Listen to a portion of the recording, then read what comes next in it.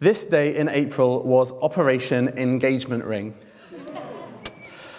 In all honesty, it had started quite a long time earlier than that, but I did. That was the day that I pitched up to the jewellers and walked very nervously into the shop. Haven't done it before, and it hit me: the sparkle, the richness, the gold, the silver, the platinum, the cost, just this sense of wow, there is worth here.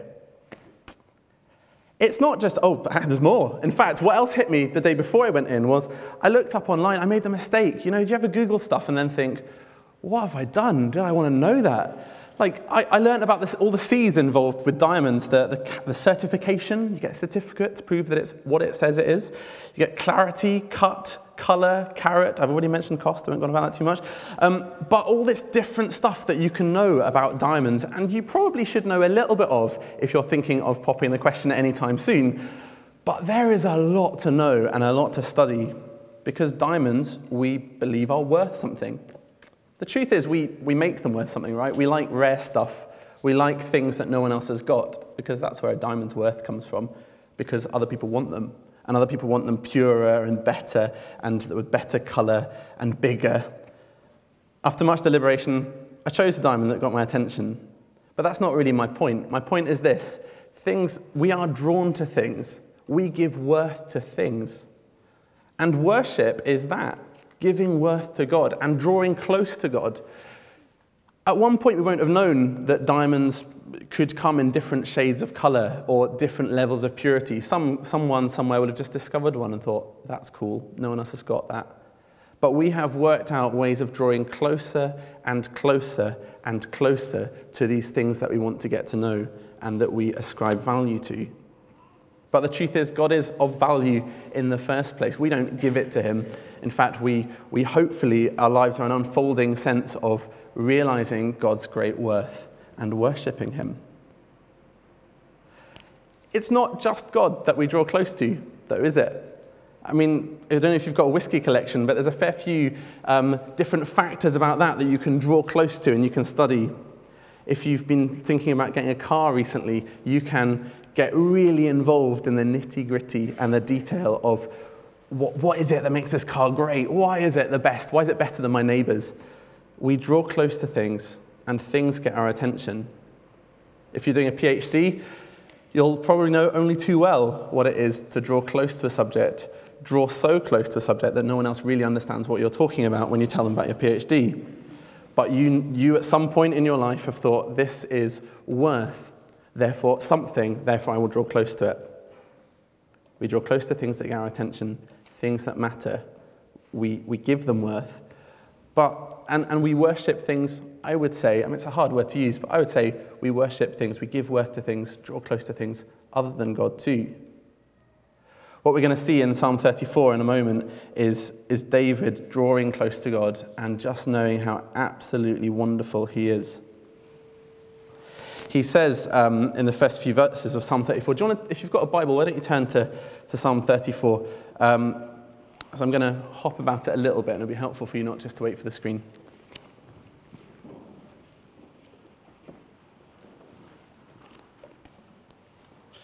This is what David says right at the beginning. I will bless the Lord at all times. His praise shall continually be on my mouth. My soul makes its boast in the Lord. Let the humble hear and be glad. David knows that he needs to put his all into God. His soul's boast isn't just about, his soul doesn't talk. His soul's boast is, what's his soul all about? What's right there in his heart? What is number one for him? And he's telling you, my soul makes its boast in God. God wants to be number one. C.S. Lewis says that humanity has a long and terrible history of trying to find happiness in something other than God. And I'd say to you, and we're going to move on in a second to it all being about God, but let me just say, I think we do that. I think we have second bests. I think we give our time to things, we give our attention to things, and often those are godly things. But there's a bit of a battle that goes on. Does our soul make its boast in the Lord, or am I too busy just giving attention to the stuff that's around me? David had plenty to feel he could boast about other than God. I mean, you'll probably know his story. He had lots of stuff that we'll talk about that wasn't so great. But we can tell from Scripture that he was a handsome guy. He was chosen above all his brothers. He was a giant killer. Seems like a pretty good musician. But for David, here he is in verse 2, my soul makes its boast in the Lord. God is of ultimate worth. God is number one. And wisdom in worship is that. Draw close to God. Know how much he's worth. Study him, get to know him, relate to him more and more. Make him your soul's boast. So to worship God, wisdom in worship is to put God first. It's a heart position, it's a soul position. We believe this theologically, but I wonder how much of my week is spent doing this rather than doing this. Anyone else find? I mean, I could give you some stats on screen time if I'd researched them better, but basically the amount of time we spend looking at this rather than looking at God or looking at whatever phone you've got or laptops or tablets is massive. Theologically, you get putting your soul's boast or boasting about God because we've just done it for ages. Not long enough, I would say, but for quite a while. But here's the deal. Practically, often, we boast about other stuff. We talk about work, we talk about what we know, we focus on everything around us, and those are good things from God. Tim Keller says the problem, though, is when good things become ultimate things. When those things that God has given us becomes things that we substitute for him. Wisdom in worship is put him first. Wisdom in worship is also knowing that we can only worship because of him. You might get the impression, let's have a quick look at Psalm 34. It's on the screen there. I'll bless the Lord at all times. His praise shall continue to be on my mouth. My soul makes its boast in the Lord. Verse 3, oh, magnify the Lord with me. Let us exalt his name together. I sought the Lord and he answered me. He delivered me from all my fears. Those who look to him are radiant, and their faces shall never be ashamed. This poor man cried out, and the Lord heard him and saved him out of all of his troubles. You might get the impression that things are going well for David. I mean, we all find it, if you're like me, you find it quite easy to worship God when everything is well. It's not hard to lift up your hands and go, oh, you're great, God, I'm really enjoying this right now, because life is good. Psalm 34 is one of those psalms where we can directly link it to another point in David's life. Psalm 34 and Psalm 56, with 1 Samuel 21, create a bit of a kind of sandwich of experience for David. So we're going to look at 1 Samuel 22, 1 to 15, to get what's going on. This, we're told in the kind of little print above Psalm 34, that this is a time when David has approached King Achish, also known as Abimelech, depending on which of his names, his royal name or his everyday name you're using. But basically, this is directly linked with 1 Samuel 22, 1 to 15. And it says this, he rose and fled that day from Saul and went to Achish, the king of Gath. And the servants of Achish said to him, is not this David, the king of the land? Did they not sing to one another of him in dances? Saul has struck down his thousands, David his tens of thousands. And David took these words to heart and was much afraid of Achish, the king of Gath. So he changed his behavior before him and pretended to be insane in their hands and made marks of the door on the gate and let his spittle run down his beard. Then Achish said to his servants, behold, you see this man is mad. Why have you brought him to me? I don't lack madmen, so you've brought this fellow to behave as a madman in my presence. Shall this fellow come into my house? No, is the answer. David has run away from Saul, scared for his life. He, on the way, this is not all of the story, on the way he's deceived the priest, told him he's on the king's business. He's taken Goliath's sword because he's fearing for his life. And then he's gone to the king, this other king, other than God, and tried to find refuge. They recognize him, and his heart becomes scared. Psalm 56 is just a little bit before this, and it just talks all the way through that about being trampled, being oppressed, being afraid. Here is a man who we see in Psalm 34 boldly approaching God. And this is his past. This is not even just his distant past. This is just where he's come from. We see desperation verse 10. We see weakness in verse 11. We see fear in verse 12. We see pretense in verse 13. We see rejection. Go away, I'm not interested, says King Achish. You know what? If I were David, I might not want to approach God. I'm not sure I'd feel all that great about myself. I'd be thinking, does God hear me? I don't know. If God knows me and knows my heart, oh my goodness. But David says in Psalm 34, taste and see, the Lord is good. Blessed is the man who takes refuge in him. Not in King Achish, not in anyone else, not in his own strength. Blessed is the man who takes refuge in him. And you've heard it come through in our contributions. We cannot be good enough for God. We just can't. We don't approach worship to God in worship. We don't draw close to him in the belief that it's about us. It just can't possibly be. Because we're like David. There's a summary of the gospel that says this: the gospel, we are more sinful and flawed in ourselves than we ever dared believe. Yet at the very same time, we are more loved and accepted in Jesus Christ than we ever dared hope. That is our unfolding story, a sinful and flawed heart, but a good God.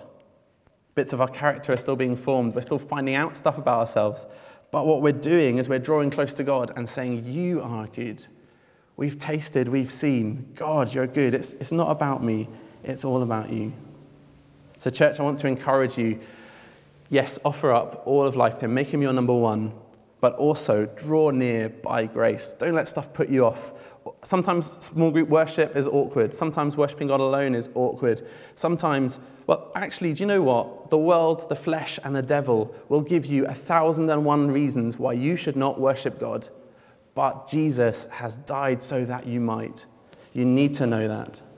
Draw near by grace and grace alone. Draw near quickly. Draw near knowing of God's goodness. Off the back of that, I think wisdom in worship is being okay being alone with God. We have fantastic worship leaders in our church. I've really enjoyed our time together this morning. I really enjoy every Sunday pretty much at church. But do you know something? If you attended church on a Sunday morning and a small group, and then you went to a prayer meeting, let's say, each week, and you did nothing in those things other than give your heart to God in worship, draw near to God. So none of the coffee, none of the chat, none of the good stuff that God really likes, by the way, but I'm just making a point here.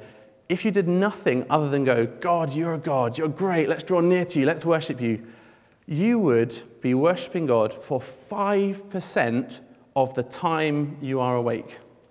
So I'm letting you have an 8-hour sleep in these calculations, which I know some of you haven't had for a while, but 5% is all the time you would be worshipping God for. God wants us to be okay in his presence all the time. We don't actually see the point at which David changes from this fearful man seeking refuge in another king to David shouting out, God, you're great, God, you're good. I'm sure he didn't write that worship song for other people before he'd met with God alone. I'm arguing slightly from silence, but the point is, he went from fearful and scared to a place of saying, come, join me. Psalm 34 is all about that later on. It's come and magnify God with me. Come and be a part of this. It needs to be okay for us to spend every waking moment knowing God's with us and talking to him. David uses deeply personal language. He talks to a God who knows his soul, who knows his fears, who knows what it means to be brokenhearted, who knows his afflictions. David isn't against public life. He's written songs for groups to use, which I'm very grateful for. Crowds have sung of him, in fact. Later, armies will march for him. He gets what it is to do groups, but he also gets what it is to know God with him as he's alone, as he's wandering. He's been with God. He's been with God as he's been in the wilderness, pretending to be nuts. He's been with God as he's been on the run. He's making a heartfelt cry to his Heavenly Father. And we too need to get caught up in the goodness of God beyond the 5% And I'm sure many of you are, but I want to challenge you this week. What would it look like to worship God in the different places where you are?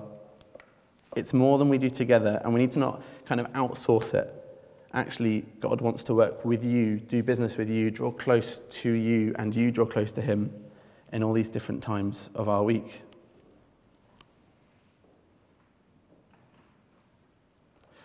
Wisdom in worship is also that we are changed when we worship. I want you to imagine for a moment that the Holy Spirit doesn't exist. Now, don't quote this bit of my preach alone, because he definitely does and is absolutely amazing. But for a moment, let's see the perspective of life. No Holy Spirit. There's a scientist called brain gone blank. Very clever woman called Amy Cuddy, who talks a lot about non-verbal cues, all the stuff that we do that gives information away about how we're feeling and what we're thinking. And she came up with this idea of power poses. Has anyone heard of this? Anyone? This is a very well-known TED talk. You should have a look at it. But she has this idea of power poses. And basically she wanted to know, what goes on in our body when we act in certain ways? So she did a bit of research with another scientist where they looked at what goes on in your body when you stand in particular ways. So what goes on in your body when you stand like this? They call this the Wonder Woman pose. I wish I had a slightly cooler name. What goes on in your body when you do the kind of slightly aggressive boss pose? So when you're kind of like this. And what goes on in your body when you sit back on a chair with your arms behind your head, but I've been sweating a bit too much to do that, so you'll just have to imagine it. What goes on when you do these power poses? And what you find is two things happen. Two things happen. When you do these power poses for 20 minutes before going into an interview, your cortisol levels, I hope this is okay science, the TED talk told me it was, the stress kind of drug in which you can detect in your saliva goes down by 25%. So your body reacts to you being in a particular position by goes, oh, you're in charge, it's okay, I don't need to respond to this. So lowers your stress drug.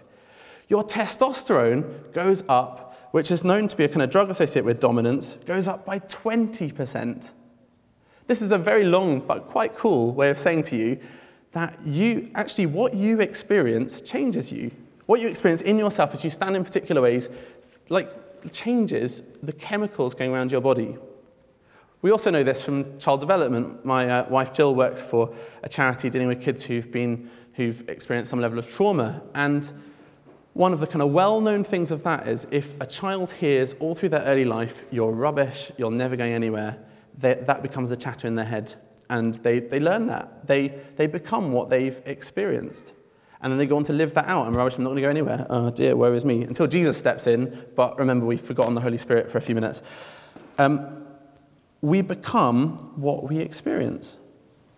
We shouldn't be surprised when we draw close to God, we become like him. We shouldn't be surprised that when we draw close to God, he brings faith, faith rises in us.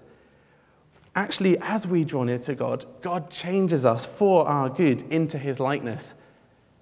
Now, Scripture says that the Holy Spirit does it even better than standing in particular ways can, or trying in our own strength. Let's look at these next verses. Scripture says, in fact, Scripture doesn't say because I've got slightly out of order. So let's look at what happened with David, In David's life, we see that when he drew close to God, a whole load of changes happened to him. You can do it in your own time because we're running short of time, but 1 Samuel 21 to Psalm 34, and we can see that he goes from being someone that people sung about to someone that sings about God. He goes from someone that's running away in fear, he's drawing close to God and knowing that God's the only one to fear, and he gets delivered of fear of all else. He's changed from a man who, I hinted at earlier, was involved in lying and conning someone else to get bread to survive as he ran away from Saul, to someone who says in verse 5, "Those who look to him are radiant, their faces shall never be ashamed." He goes from being hopeless to knowing that God provides. Verse 9, "O fear the Lord, all his saints, for those who fear him have no lack." He goes from trusting his own strength, from seeking refuge in another king, to trusting God with all his strength. Oh, taste and see, the Lord is good. Blessed is the man who takes refuge in him. He's able to say in verse 22 of Psalm 34, the Lord redeems the life of his servant. Those who take refuge in him are not condemned. Here's the thing. There's a really bad typo in there. Those who take refuge in him are not condemned. Important note. I'll tell you what, let's look at some more scripture and see if that's a little bit more uplifting, shall we? The next slide would be great. Here's what happens when you add into this the Spirit who God has given us. 2 Corinthians 3, 17 to 18 says this, now the Lord is the Spirit, and where the Spirit of the Lord is, there is freedom. And we, with unveiled face, beholding the glory of the Lord, are being transformed into the same image from one degree of glory to another. For this comes from the Lord, who is the Spirit. We need to put God above all else. My soul makes his boast in the Lord, says David. We approach based on his goodness. Oh, taste and see the Lord is good. It's all about his goodness. It can't be about ours. We've been saved, but we still need him, and we still get to enjoy his goodness so much and his grace at work in our lives. We need, church, to learn to be alone with him beyond the 5%. Lead yourself to worship him. Lead yourself to glory in him. And we can expect to be changed as we meet with him. He's so very good to us. David has discovered this in the context of the mess of life. David can say, I will bless the Lord at all times. His praise shall continually be on my lips. My soul makes its boast in the Lord. Let the humble hear and be glad.